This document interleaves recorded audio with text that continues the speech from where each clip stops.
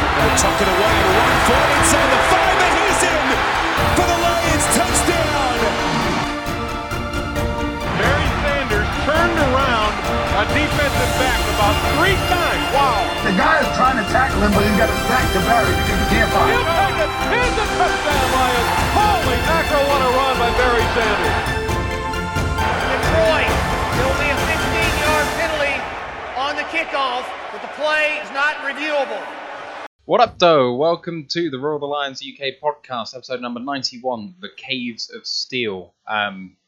Obviously, we're off to the Steel City, and it references that, but also my love of Isaac Asimov. If you don't know what I'm talking about, go and look it up. It will change your life. Here with my co-host, Stephen Collins. How you doing, man?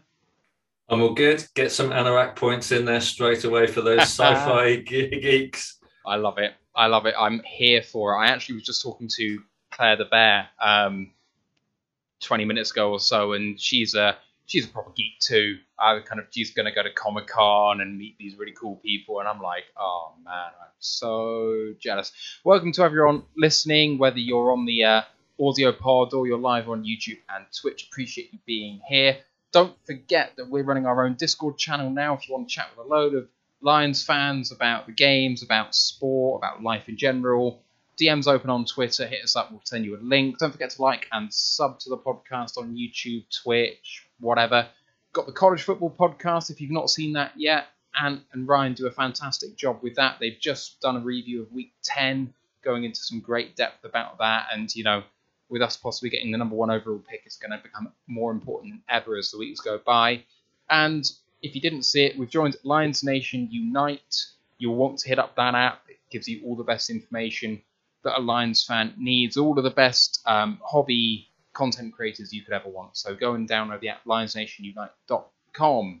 Just another quick bit of housekeeping. Today was Veterans Day in the States, and it's called Remembrance Day in the UK. So a couple of minutes silence was held at 11 o'clock on the 11th of the 11th to mark the veterans that, you know, who have been in the wars, whether they're with us, whether they're not. And, you know, it's a really good thing. And obviously there's the NFL Salute to Service brand where they don't make any money from that. All the proceeds or profit, not sure which one, but all the money in some fashion goes to veterans causes. So if you do want to invest in some new merch, I urge you to go and do that. Big day, Steve. Yeah, absolutely. And just going back to your previous point, massive shout out to Ryan, who represented Roar the Lions on the Lions Unite sort of chat room on their first broadcast, and he was brilliant. So big shout out to Ryan, keeping it real for the fans in the UK. Absolutely. I mean, there was an all-star cast of people alongside Herman Moore who chaired it. There was, you know, Micro Mike and Dose of Dion and, you know, all of like the really big YouTubers. So it's a really great thing. You should go and check that out. Right, let's get started. We're obviously going to go into the news, and then we're going to hit up the Lions at Pittsburgh games. So we'll start off with the news that Jalen Elliott, the safety, has been signed to the active roster from the practice squad. He's been elevated twice. Couldn't elevate him anymore. We needed him, clearly, so he's come up. Nick Eubanks, the tight end, and Travis Johnson have been signed to the practice squad. Must admit, I wasn't familiar with these guys.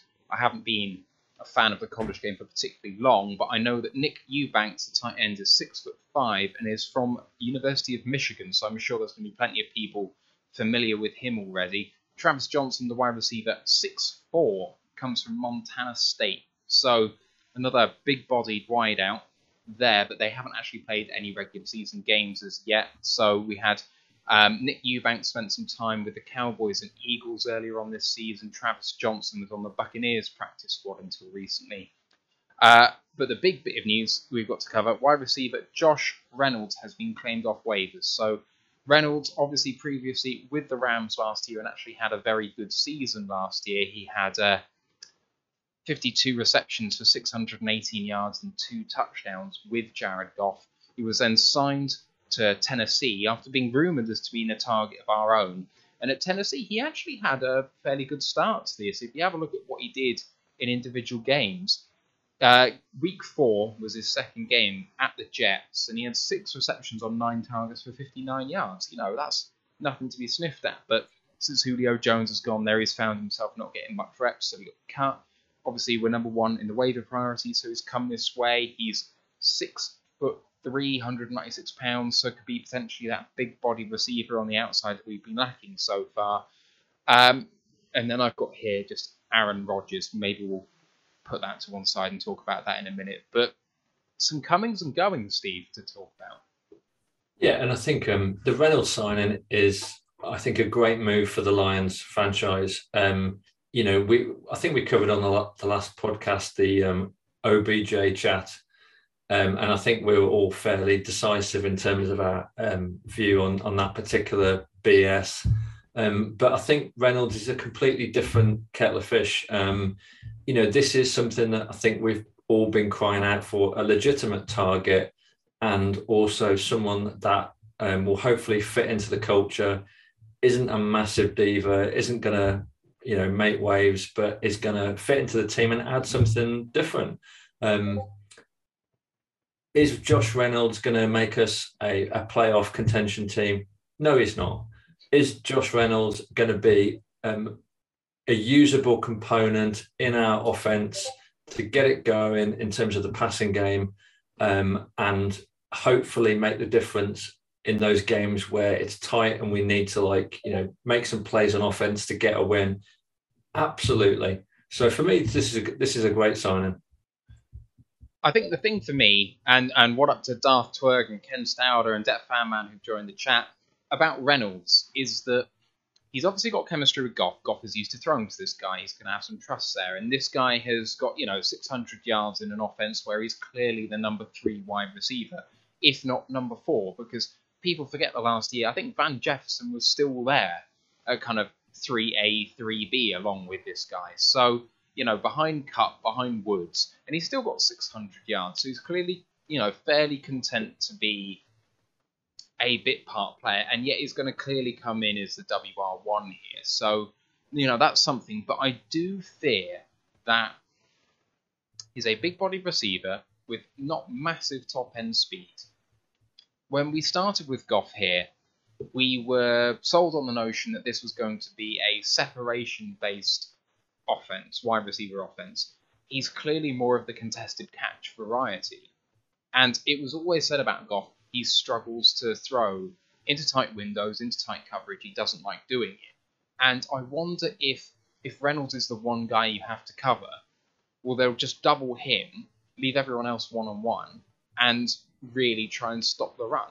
And I think that it's something that we had to try. Not trying is damning, really damning. But I worry that it's not going to have the impact that some people think it's going to have. Yeah, and I've not actually seen anything of Reynolds this season, but I did see a bit of him last season, and I really liked what I saw. But yeah, let's not sort of get ourselves, fooled. In any other franchise, this would be, he would be a wide receiver too. But he is absolutely going to come into us as our number 1 target. And yeah, he's going to take some of the heat off Raymond and, like a rookie like St. Brown. And he's going to give us, like an extra piece of the jigsaw that hopefully is going to be able to make a difference, because, let's face it, since Cephas got injured, it's been real hard going through the air. It's been hard going with Goff all season, but, the guy needs to have some targets. And I think this is like the kind of level receiver that we should be going for. He's not going to upset, I think, the balance of the team, but he will just hopefully give us something a little bit extra. And like I said, Raymond has shown flashes. St. Brown, I've been a bit disappointed with, but I think this is his chance. We're adding into that wide receiver room, and hopefully we'll see some good production out of him. Yeah, definitely. A couple of other bits of news, actually, which I didn't put on, but I should have done. Iffy Melifonwu back to practice alongside cornerback returner Corey Ballantyne. I know Ballantyne played 1 game and then got injured, and so did Melifonwu early in the year, but that could be really big news for us. We're especially light in the cornerback room. It's not played particularly well, but it's massively outperformed its draft status, should we say. But if he can come back, and he's still very raw, but it's encouraging signs, especially with Decker coming back, and it looks like he might play. the Lions slowly but surely are getting healthy again. Yeah, let's get Iffy some snaps and get him some experience so that, the whole season isn't a write-off, and hopefully, for the start of next season, he'll have gained some experience and, just be a little bit more advanced in his development than he would be if he spent the season on IR. Yeah, definitely. Right. Let's just speak for a minute about Aaron Rodgers. So, we know what happened. Everyone knows what happened. But just to reiterate it, he said he was immunised, which everyone took to mean vaccinated. He wasn't vaccinated. He just boosted his immune, which is not any definition of immunisation. And, the team had to have known, but potentially the way that Rodgers has handled this, how much and how many people knew, yet to be seen. I actually almost don't blame the Packers about this. I almost entirely blame Rodgers, but the league have decided what the punishment is going to be. And if I recall rightly, I don't have it in front of me, but I think the fine for Rodgers was $15,000, and the fine for the Packers was $300,000, and no draft picks. Now, given what happened last year with New Orleans and them repeatedly breaking protocol and losing the draft pick, this was an isolated but much more egregious breach of the regulations, and Rodgers has made a mockery of the regs. It is just, he has not only disregarded it, but he has sought to obfuscate the fact that he has not complied with the regulations. He's put people's lives at risk. And a $15,000 fine when he's getting paid $40 million a year or whatever he's getting paid, it's horrific. It's obscene. I don't have a question. I just have a statement. I don't know what you think. I think what I think is that what I really want to see now is a movement begin. And that movement needs to be a movement of immunologists and virologists taken to the NFL field. Let's get the virologists on the field playing quarterback, because that's the equivalent of what Rodgers is doing. Rodgers thinks he's smarter than everyone else. Rodgers, as I said in our preseason pod, is a sociopath who has got a massively inflated ego. He craves attention. He is desperate to show everyone that he's smarter than everyone else. So this is a quarterback, someone who is good at throwing the ball, sometimes while running, sometimes while standing still. And he thinks he knows better than, scientifically qualified immunologists and virologists. It's very symptomatic of his ego and his personality. We don't see scientists telling quarterbacks how to throw the ball.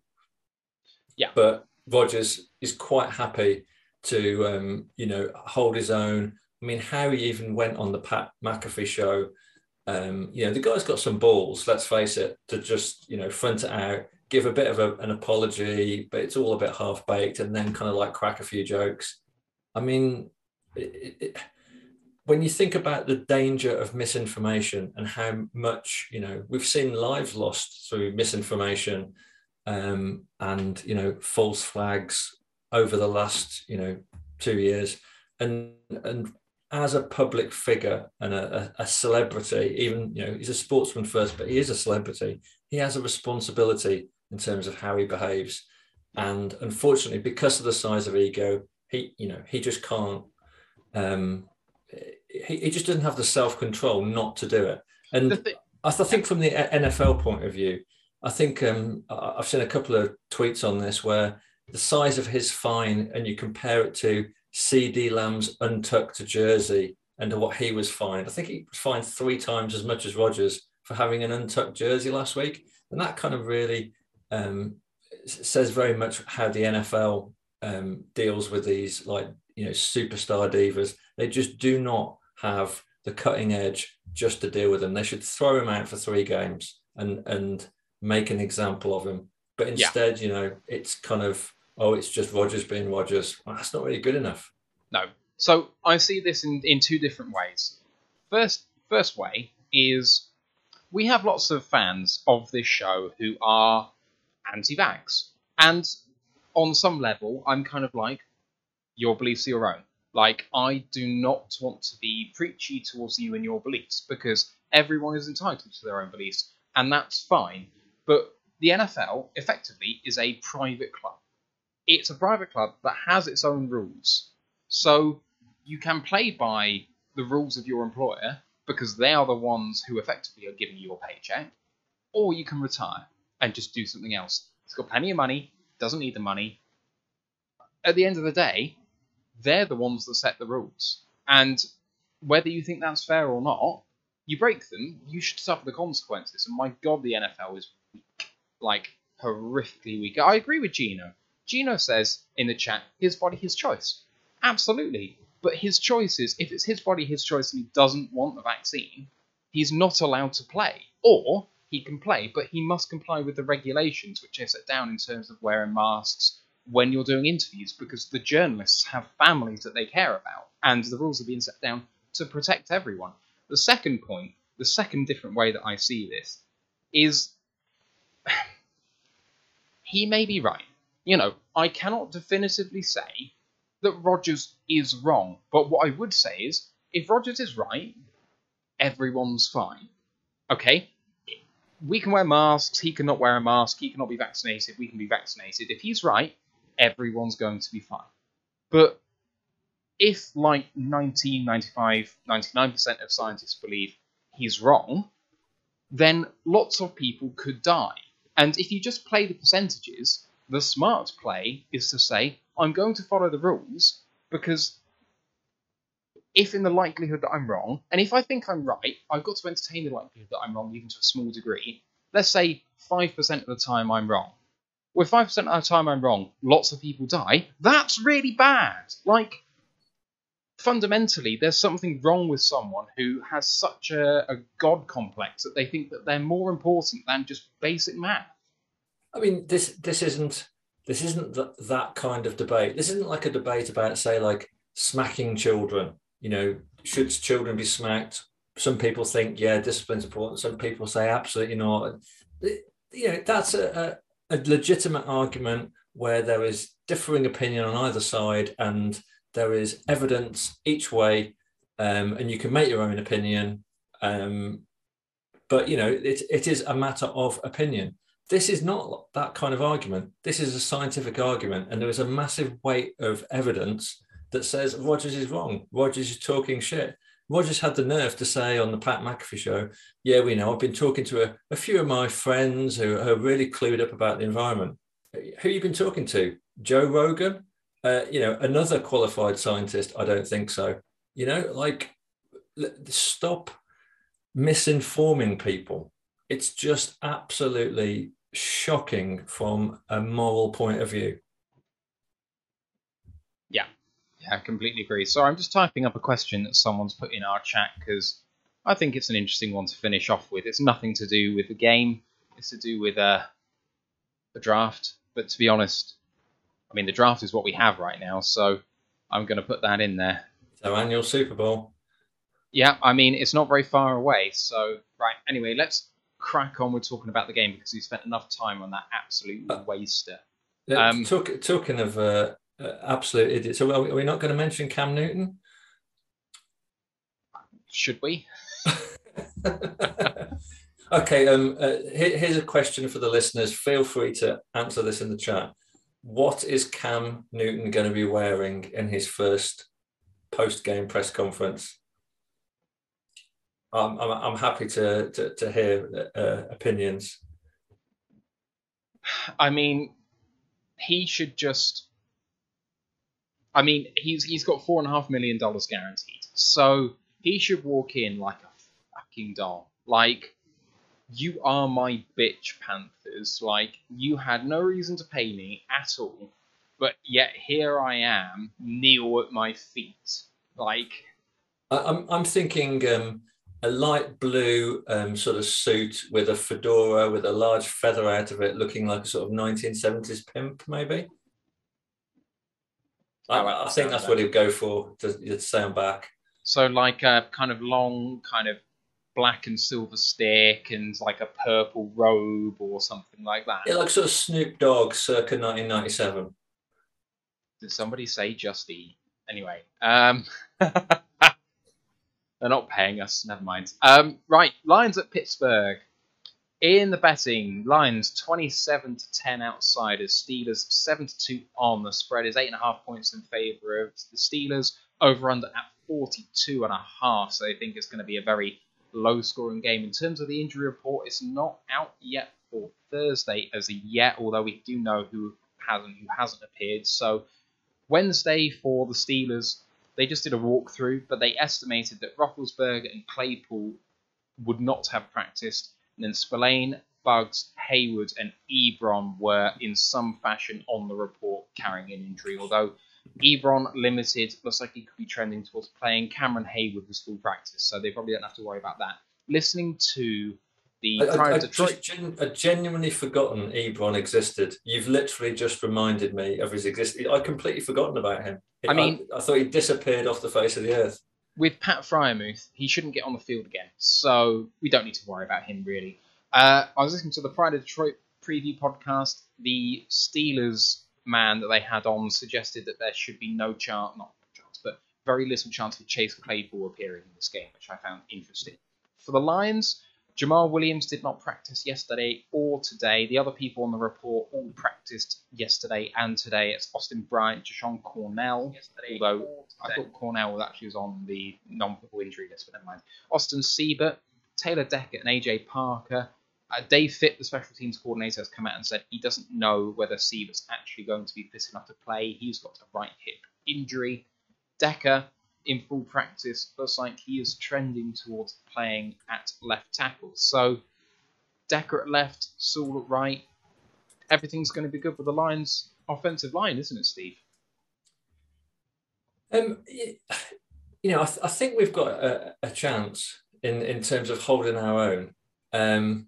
I think the issue is there's been a lot of teams who have had a chance against the Steelers and they've somehow ground out a lot of wins. And I mean, you look at Big Ben, this is not someone that we should fear. This is a lumbering, past his sell-by date. I mean, he's like running through treacle in the first quarter, and by the fourth quarter, he's literally sort of paralysed, and yet he still seems to be able to make the throws. I think for anyone to say that this is going to be, an easy game, the best chance we've got of winning, I think they need to look at the Steelers' run that they've been on in the last 3 or 4 matches. I think we've got a lot to worry about, even though it may seem that they're a fairly kind of toothless animal. Yeah, so I think this is the easiest game we have in our run coming up. I really do. I mean, it says a lot about who we've got coming up. It depends on the strength of the teams that are put out. But at this particular moment in time, the Steelers are very much in contention. The AFC North, we've seen some tumultuous results. The Browns are incredibly up and down. The Bengals have had a fantastic run, but the wheels seem to have come off, and the Steelers seem to be nowhere. And all of a sudden they're kind of back in it. The Ravens every week is like a knife edge. They're a bit like the kind of equivalent to the Vikings in the NFC North. So, the Steelers are absolutely going to be out to beat us. And Mike Tomlin is not the kind of coach that's going to be telling his team, it's only Detroit. We're going to just stroll onto Ford Field and get the W. It's very true. Let me take you through the Steelers' season so far. So they're 5-3. Per Pro Football Reference, their expected win-loss total is 3.8 to 4.2. So that would suggest that they've been exceedingly lucky so far. Football Outsiders has it a bit closer to what it is, which is 4.6. But that's 27th. That doesn't sound right. But anyway, whatever. Total DVOA, 19th in the league at 0.2%. The games they've had so far, they beat Buffalo in week 1, one of the Super Bowl contenders coming into the season. They then lost 3 straight, at home to Vegas, at home to the Bengals, and away against Green Bay.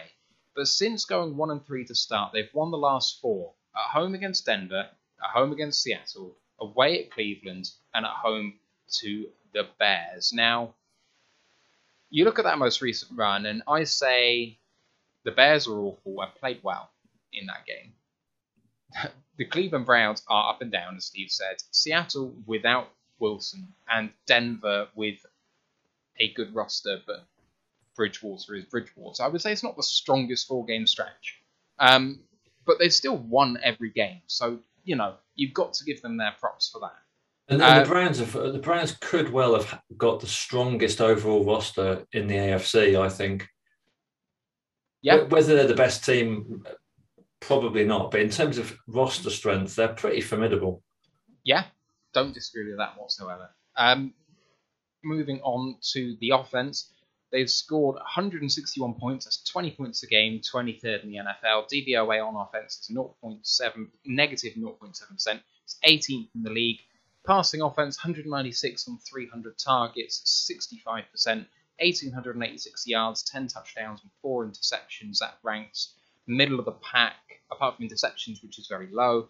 5.9 yards per attempt, net yards per attempt. It's 26th in the NFL, but it's not too far away from Goffish levels. 18 sacks suffered, 5.7% of dropbacks, and 5 fumbles Roethlisberger's had, which is also comparable to Goff. So, this is an offense which is going to resemble our own. Make no mistake about it. Rushing, 195 attempts is 22nd. 707 rushing yards is 28th. 6 touchdowns, 3.6 yards per attempt is 29th in the NFL for a rushing-based team. Third down conversions, 45 on 110 attempts is 41% and is 14th in the NFL on fourth down. 4 of 11 for 36% and 26th. In the red zone, they're reasonably efficient. 13 of 21 trips ends in a touchdown. 62% is 14th. Roethlisberger's got a passer rating of 90, a QBR of 42, and a PFF grade of 57.7. Najee Harris, the high-profile rookie running back, 150 attempts, 541 yards, and 4 touchdowns. Only 3.6 yards per attempt, as I said earlier, which ranks 29th in the NFL. But in the receiving game, 40 of 52 for 289 and 2 touchdowns. A PFF grade of 68.4, which is one of the highest on the team. So this team is anemic offensively, but that ranking would suggest that his issues and yards per attempt are not necessarily the team's issues, but perhaps the offensive line's, or not his issues, but the offensive line's issues.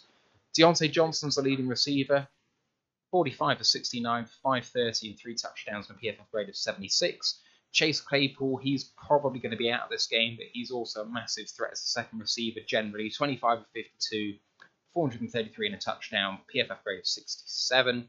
Then Freiermuth, another rookie coming out of nowhere. They went running back and tight end their first 2 picks. They've been some of the biggest performers on the team so far. Freiermuth in relief of Ebron, 27 of 33, so not many drops there. 245 yards and 4 touchdowns leads the team with a PFF grade of 80.6.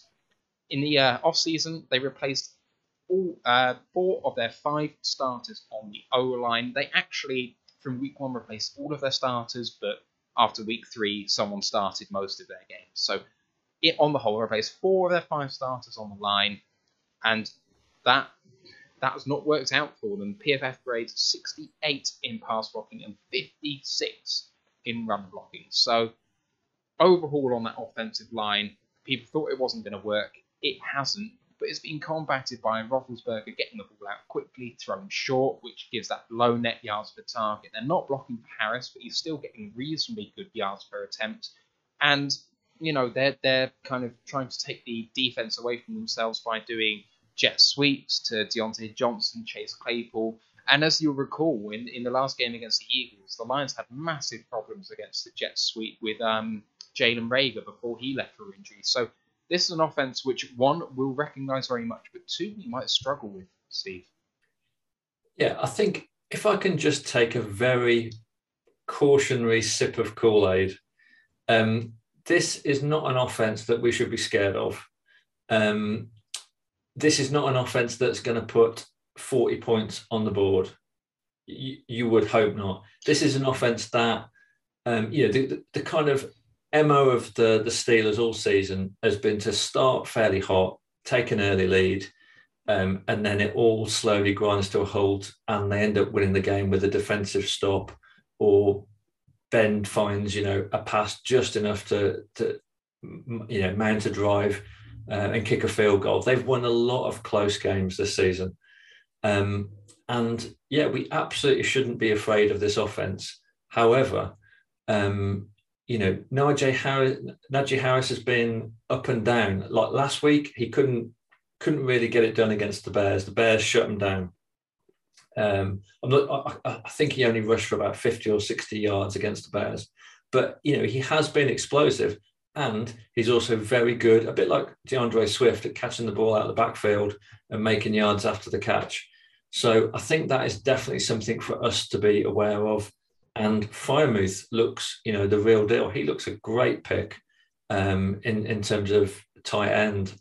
He's not the quickest, but he can certainly make a contested catch, which he's proved in pre-season, but also regularly throughout the last few games.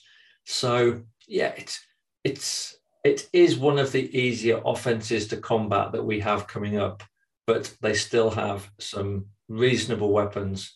So I don't think we should take them lightly. But if the defense does get itself together, we certainly should be able to put some pressure on Ben. And I mean, Ben, like I said, is so slow. So what I would like to see is not what happened against the Eagles when we just didn't generate any pressure. I think for me, Aaron Glenn really needs to dial up some blitzes and put Ben under pressure. I mean, that's the key, isn't it? We must stop Najee Harris, and if they beat us through the air, so be it.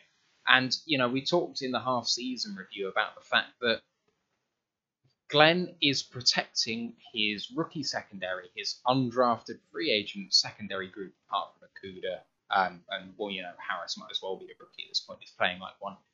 Walker's good, fine, whatever. But, it's an inexperienced group.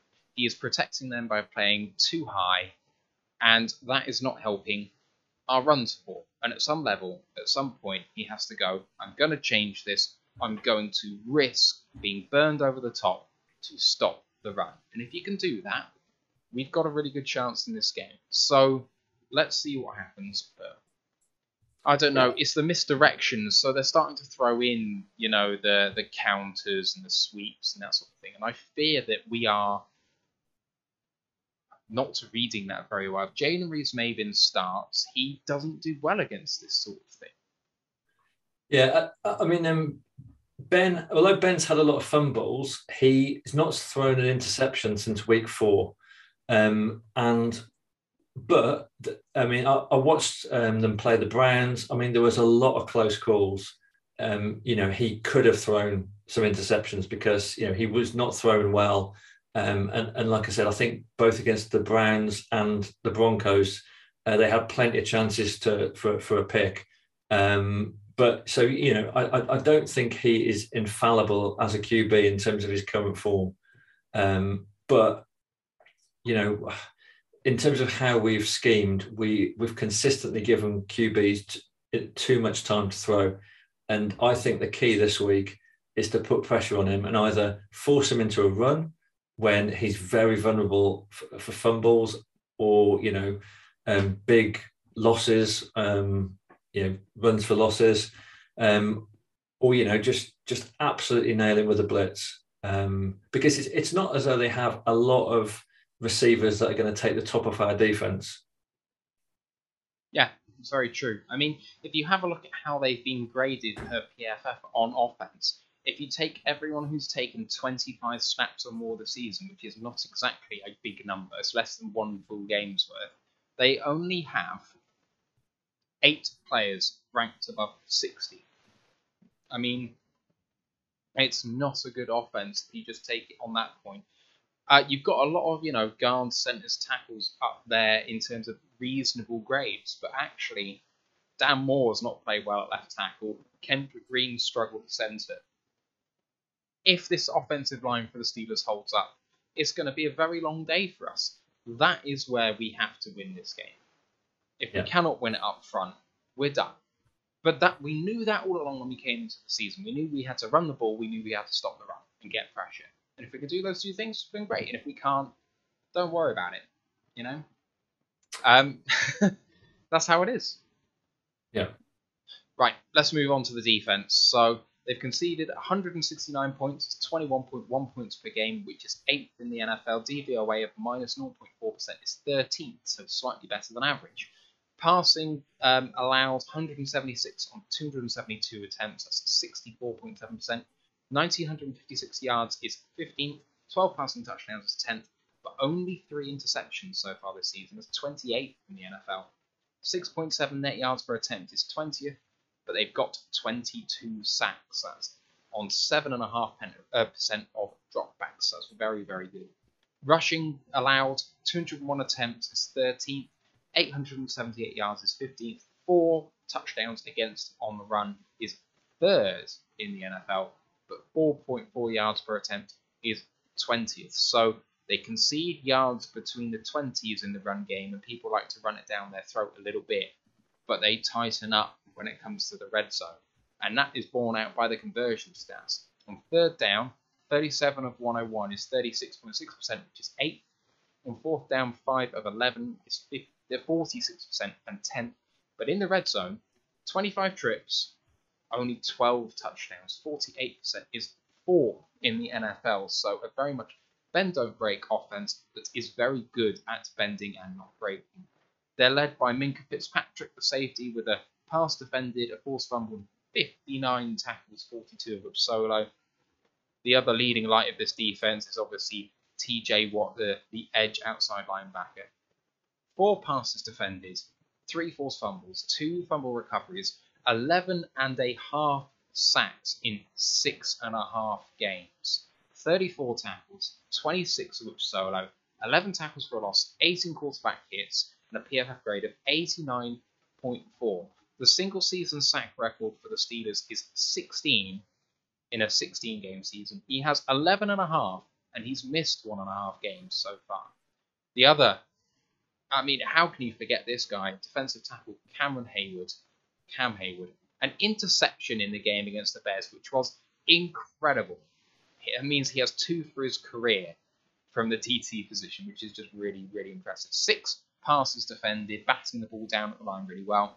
A forced fumble on a fumble recovery, 2.5 sacks, 42 tackles, 25 which solo, 8 quarterback hits, and a team-leading PFF grade of 92.4. Just going to the special teams as well, DVOA of 0.5%, 17th. Punter is half in the thirds, 34 punts at an average of 44 per punt. And Chris Boswell, one of the best in the league, 15 of 16 kicks. Field goals are good, 93.8%, and extra points. He's missed 1, 14 of 15, and a 44.7% touchback rate. So we're going to have some chances to bring the ball out from the end zone.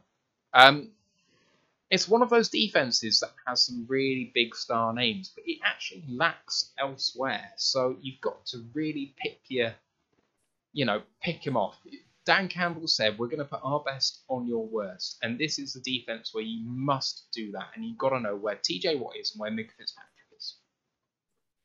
Yeah, absolutely. I think, I think we can all see where this is going. This is going to be a huge matchup between TJ Watt, and I'm presuming they're going to put Sewell on him. Do you think?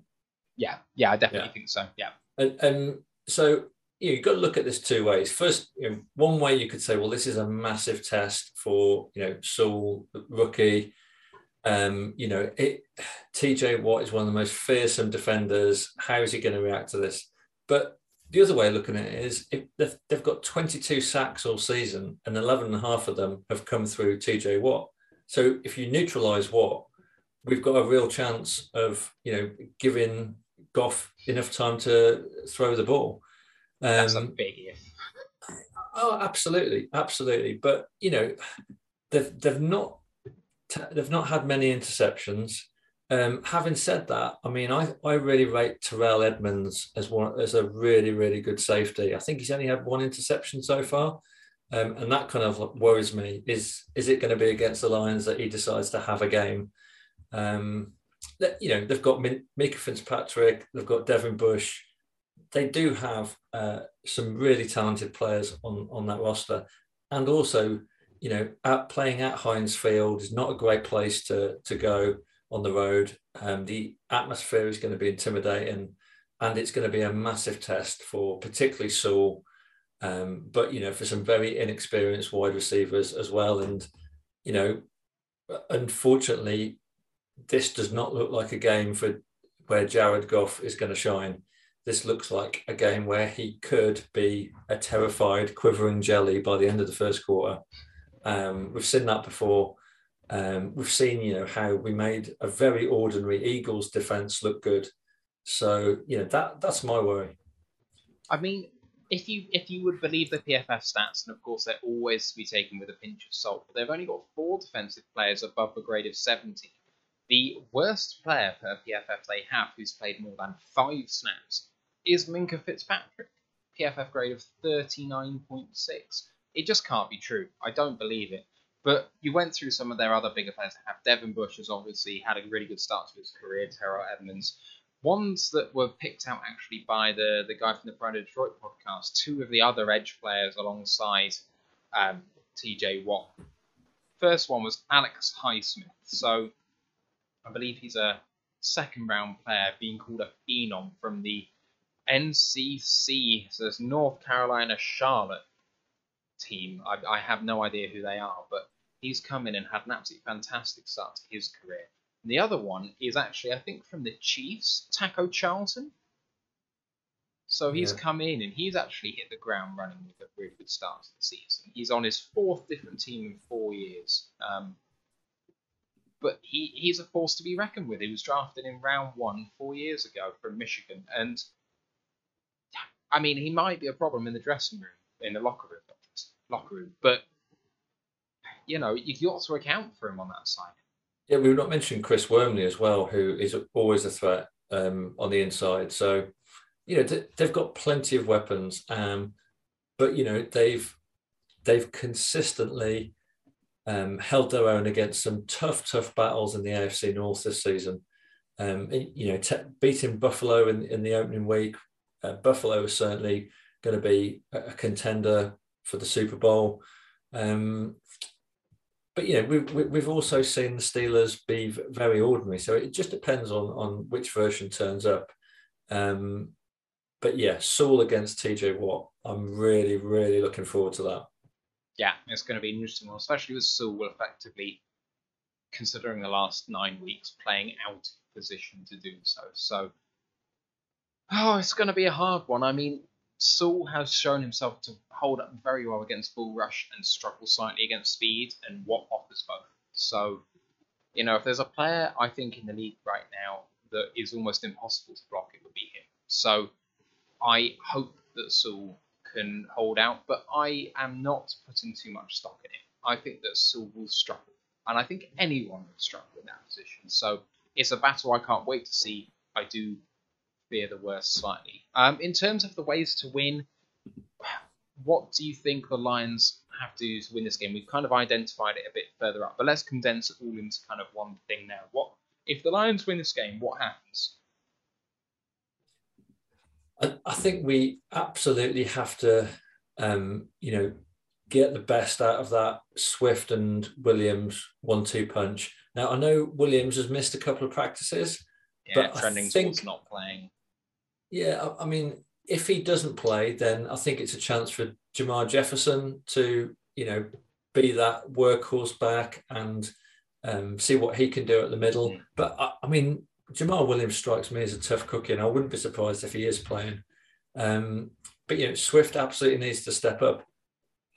I've been a bit higher on Swift than some others on the podcast who seem to be a bit disappointed with him. But for me, he's like one of the shining stars in terms of talent. Goff has not been a downfield threat. So I want to see Anthony Lynn really improve the schemes. I don't want to see Goff consistently throwing 1 or 2 yards behind the line, but we absolutely have to, just in the same way as the Saints do constantly with Alvin Kamara, utilize him in the backfield, mix up the running and passing playing, keep the defense guessing, and get the ball to Swift and see what he can do. And that also releases TJ Hawkinson, because far too many times Hawkinson has been double teamed. And if we can establish a threat in the backfield, that will certainly take some of the pressure off him. So aside from what we said before about stopping the run and getting pressure on Ben, we've talked about the trenches before. It's the same every week pretty much, but it's especially important here. I'm going to go in a slightly different direction. Every game so far, to my recollection, that we've competed in, like really competed in, not just kind of feigned competition, Khalif Raymond has been a factor in those games. And the reason that we've competed in those games and he's been a factor is that it opens up everyone else. You need to have a receiver that the other team needs to respect. And when he came out and had several receptions, got his 100-yard game or whatever, it's going to open up everyone else. So I want to see Raymond getting into this game. I know people are excited about the fact that, we've got Josh Reynolds now coming up and he's a different type of receiver, one we haven't got yet. But whether he plays on Sunday or not, I don't know. I mean, he's probably just getting to the building this evening. And then, he'll learn a handful of plays and maybe he'll get out there for 10 snaps. But he's not going to be a fundamental part of this game. The season moving forward, absolutely. But I think it's too soon to expect too much from him. A receiver has to be a part of this game. Whether it's Raymond or Amon-Ra, I don't mind and I don't care. But someone has to be a factor in that wide receiver room, so that the defense doesn't just stack the box with 8, because Swift doesn't break tackles in the run game. He absolutely does in the pass game, but he struggles taking a handoff and breaking tackles. His, expected yards per run and his actual yards per run, the variance in that is one of the worst in the league. He has good blocking, so that doesn't mean his yards per carry are actually too bad, but he's not doing. He's being dealt a bum hand because the box is so stacked. So let's give our running game a chance by passing to open up the run a little bit. That's what I want to see. But I think the issue here is, against the Eagles, he had one target. What's up with that? Against the Vikings, 2 targets. He's had 24 targets in the last 5 games. I mean, he's averaging, like 4.5 targets a game. And didn't 9 of those come in one game as well? Yeah, against the Rams. So we're just not utilising him enough. And whether this is, the classic Goff check down, I don't know, but we have to get the ball to him. Yeah, absolutely.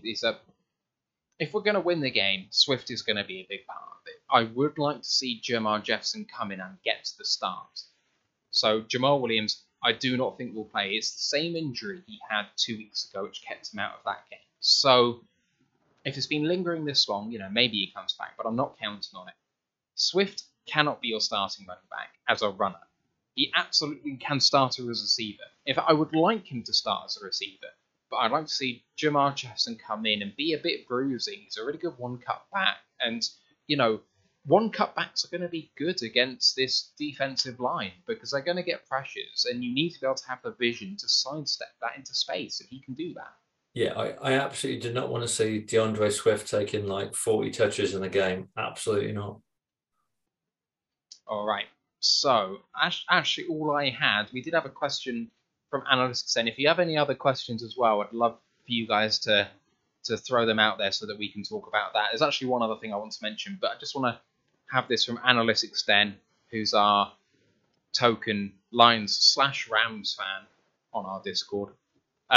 He said, for this draft class, will the Lions draft a cornerback early, and what's Okuda's future if he turns out well? So I guess the scenario is if he returns back into training, gets activated next week for that game, starts, plays well, and plays the rest of the season to a high level, what's going to happen with Okuda? And do you see us drafting a cornerback early at all? Is there any chance? I think the problem is that there's only really Stingley in terms of that is going to be worth a pick in the top 10. I don't know if you would agree with that. I'm not sure what Ryan and Ant would think about that, but Stingley seems the only option as a corner, and he's missed a lot of the season. I think he's got a foot injury, so it just seems like a massive risk. For me, I would much rather see us invest in a safety like Kyle Hamilton, or just go with the best player on the board, which is probably going to be Thibodeau. Yeah, I don't see us drafting a cornerback early. You're right, Stingley is the only guy who's reportedly up there in the top 10, and I don't even think it's worth a top 10 pick. His rookie year was absolutely fantastic, but he hasn't been the same guy since, so I don't want to go there. But I'm not against drafting a cornerback early. I don't see it happening because of how many other needs we have, but if we drafted one at the top of the second, it wouldn't surprise me. I mean, Okudah moving back to safety has been vaunted by some people, and it could definitely happen. I don't want it to. I want to give him a chance, but it could definitely happen, so I wouldn't be surprised.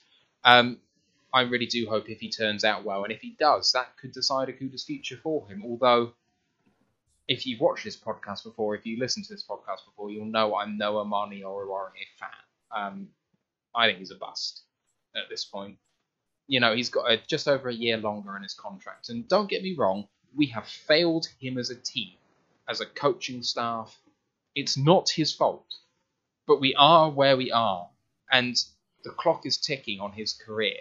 He has picks thrown directly at him, and, it's not like he's read the play, he's just there. So, his interception stats are fine, but he gets burned continually in coverage. So, if Iffy plays well, I think we could start Okudah and Iffy on the outside next year.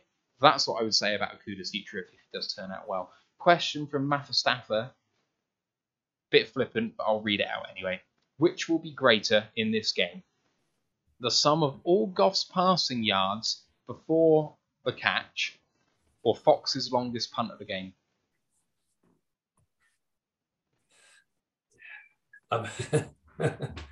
Yeah, I think we... Well, Goff has been consistently bad. Is Goff going to have a breakout game? Have they re-schemed the offense during the bye week? I would love to say yes, but my fear is that we're going to see, as I said, the rabbit in the headlights Goff at Heinz Field. So yeah, it's not looking good. I don't know. The last few games he's come out firing, especially in the first 4 or 5 minutes with a couple of 10 or 15 yard passes before going into his shell. I can't imagine him not getting 60 yards before the catch. I just can't. And Fox can get a 70-yard punt in there, but that's on the odd occasion. He averages 50 yards a punt. If he gets a 60 in there, great. I think Goff has to do better than that, even in his worst game. So, I think we're more likely to see more yards on a fake punt. Yeah, maybe so. A little bit of breaking news has just come out, and I'm just seeing if I can see what the contract value is. But OBJ has a home. OBJ has a new home. He has gone to the Los Angeles Rams to join up with Matthew Stafford. Ooh. And, they are going for it. So, according to Rappaport, he said from the beginning of the process, OBJ spotlighted the Packers and Rams as his top targets. Other teams tried, but in the end, it's down to 2. And then Schefter's just said, so this is the place where Deshaun Jackson left because he couldn't get any targets. Well, good luck, OBJ, with that. I mean, Cooper Kupp, Woods, they're all going to feel this. OBJ is not going to want to sit back in that offense and be a passenger, but Kupp relies on being fed. So, do you think that's a fit? I mean, let's forget about the Rams for a second and let's get ourselves onto Packers Twitter. This is going to be absolutely lit. Oh, the saltiness, the wailing, the gnashing of teeth. Oh, this is going to be good. I think the Rams are absolutely in win now mode, and I mean, for me, you've got to look at McVay and how he is going to handle OBJ. And, you would have thought that the conversation would have been very much to Cooper Kupp. This is someone who's going to take the pressure off you. The Rams don't have a great depth at wide receiver. They've got probably, I don't think they have. I think the Rams have got one of the, probably the top 3 wide receiver in the league. but I don't think necessarily they've got like multiple threats. They are fairly reliant on Kupp, and OBJ will absolutely add value. I'm not going with that at all. Let me bring up Pro Football Reference. So go on, you get a PFF, and yeah. No. I'm going to get a Pro Football Reference, but off the top of my head, as I'm typing this out, they have Kupp, Woods, and Van Jefferson. Van Jefferson has been terrific as WR3. Yeah, I mean, Woods has been doing it for a while. But has been a bit injury prone. Jefferson's made some very, very good catches, but I wouldn't say he's absolutely prolific. So Kupp already topped 1,000 yards, 1,019 yards and 74 receptions, average of 13.8 yards a catch. Robert Woods, 556 yards on 45 catches, that's 12.4 yards per catch. Van Jefferson, only just behind, 433 on 27 catches, is 16 yards per catch. That's more than I thought. Apologies to Van Jefferson. And then they got Tyler Higbee as well at tight end. I mean, he's a very good threat. Yeah, so they are loaded. If they do not win a Super Bowl this year, I mean, whether they do win a Super Bowl this year, that team has got to get butchered in the next couple of years because they're going to be an absolute cap. Surely, how are they affording this deal? Well, I mean, I think OBJ is just going to be a half a season deal. I would imagine he'll be moving on again next season. I can't imagine him still at the Rams this time next year. What a fall from grace. Right, just the last thing I wanted to mention about whether we can win this game, and I kind of mentioned it on Monday's pod, but it's worth stating again. The Lions are a team that play up and down to their opposition, but they don't just play up and down to their opposition, they play up to the reputation and down to the reputation of their opposition. So apparently it's a vet min deal for OBJ, so like $1 million, fun times. So they play up and down to their opposition, but Pittsburgh, they're not a good team. I don't care what people say, like fundamentally they've got a couple of stars, but it's not enough to win a Super Bowl. It's enough to maybe just about make the playoffs, but it's not a good team. But the Pittsburgh Steelers are the name. They are the cornerstone of the, no matter how bad we are never going below 500 in a season. That is their benchmark for success. Anything less than that is absolute and total failure.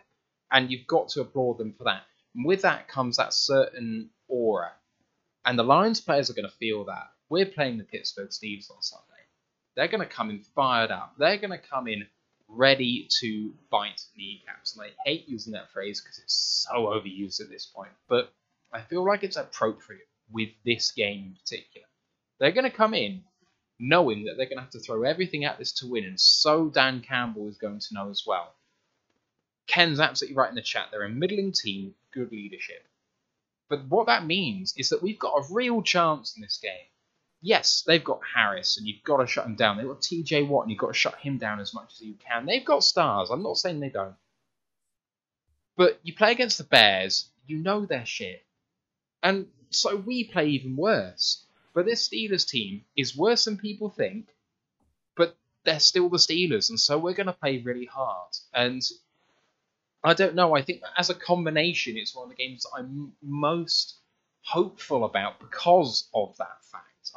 I don't know whether you buy into that argument at all. No, I didn't think you would. But when will you ever learn, Matt? When will you ever learn?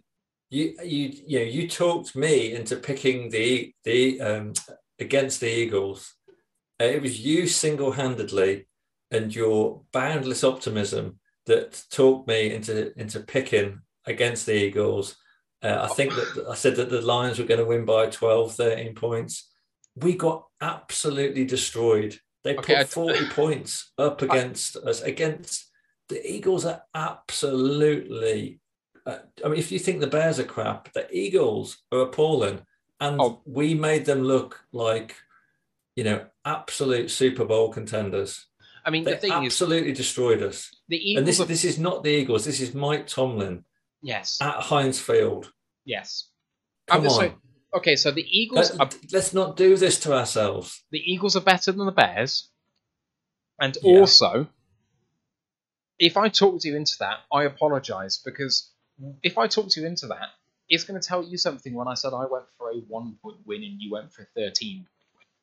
So I must have sold you down a fucking river.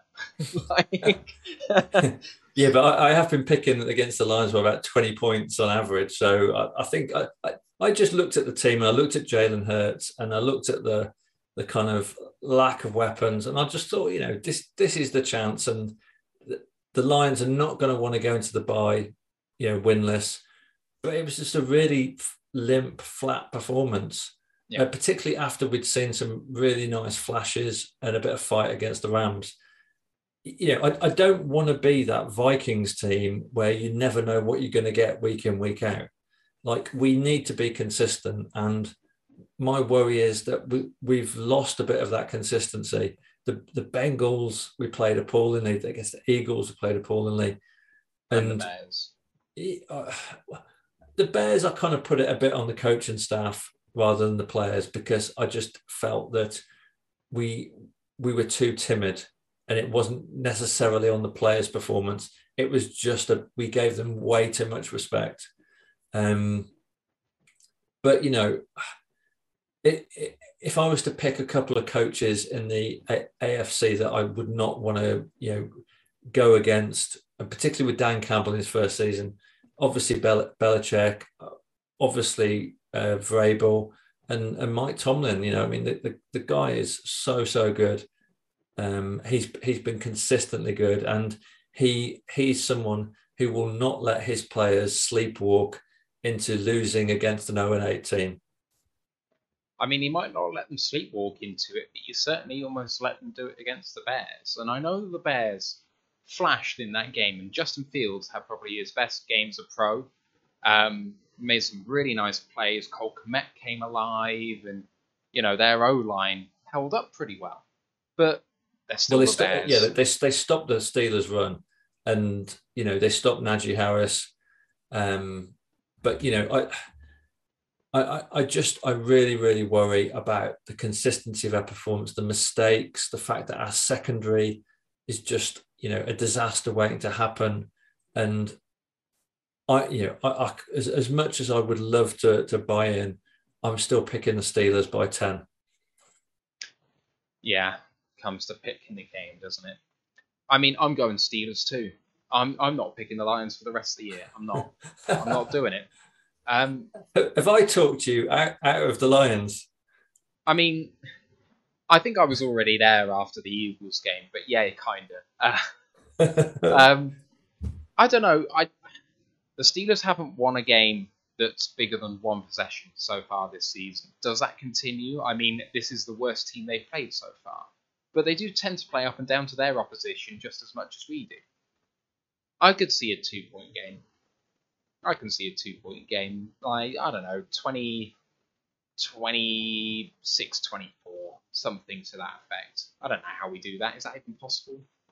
Sounds like a score to me, but yeah, I'm going to say 24-14, maybe. I mean, 14 sounds like a very Goff score, to be honest. And of course, we'll get there with 2 field goals and an 8-point play. Yeah, quite possibly. Yeah, going to be interesting to see Ryan Santoso out there, though, potentially as our kicker, if Seibert can't go. Yeah, I mean, Seibert's been really good, so I'm hoping that he will be ready. But yeah, I mean, for me, this is about my expectations are low. I'm not going to get myself worked up about this, particularly after the Eagles game. I just want to see Saul do what he did against Aaron Donald, where we've had so much negativity about Saul. People going on about how he should have made Jamar Chase the pick. Jamar Chase did absolutely zip last week. I'm sick of these overreactions on draft picks. Saul, we've seen some steady development, and against Aaron Donald, we showed he got real fight. And I hope he does exactly the same against TJ Watt. And for me, that's what's going to keep me interested in this game this week. Yeah, absolutely fair. Right, I think we're going to wrap it there. Our next episode's going to be on Monday, 15th of November. It's the Lions at Steelers review show. Don't forget to check out the College Football Podcast aired yesterday, reviewing Week 10 and our watch party on Sunday on Discord. DM us for the link, 5:45 UK time, 12:45 Eastern time in the States. And just to say, I booked my tickets for the Thanksgiving game. I am coming for that, and the Ohio State at Michigan game. If you are listening to this podcast, you are from Michigan or from Detroit, you're going to either game or you're going to be in the area, I'd love to come and meet you, have a drink, just have a chat about the Lions. It'd be absolutely fantastic. Please do hit me up. It's at ROT_UK on Twitter, or I'm at mturnerNFL. That would be really, really fun to meet some of you guys. So please do that. Otherwise, socials, Roar the Lions UK, YouTube, Twitch, Facebook, Instagram, Twitter, Facebook group, Worldwide Fans is Detroit Lions Fans UK One Pride Worldwide. On the web, roarthelionsuk.com. Subscribe, rate 5 stars, likes, YouTube videos, whatever. Would love if you guys could do that. Debt Fan Man's just a very excited for your trip. What a weekend for a first time experience. Couldn't agree more. I'm just sad that I'm actually missing out on half the trip. So the plan was to go out 5 days earlier and go to MSU at OSU in the Horseshoe, then Lions at Cleveland, and then the bit that I'm doing. So, money's in short supply. We had an offer accepted on a house today, so, got to try. Well done. Yeah, I mean, it's not done till it's done, but, first step, thank God for that. So, yeah, can't wait for that. It's only 2 weeks to go until the Lions at the Bears at Lions, Thanksgiving. Yeah, you'll have an absolutely great trip, and the atmosphere at Ford Field is just awesome, and you couldn't have picked a better game to go to. So, yes, absolutely jealous that I'm not going to be coming, but hopefully next year. Yeah, fingers crossed. Right, those are the socials. That's Steve. I'm Matt. Thank you very much for joining us. We'll see you on Monday for the next podcast. We'll see you on Sunday for the game. But for now, let's go Lions. One Pride. One Pride.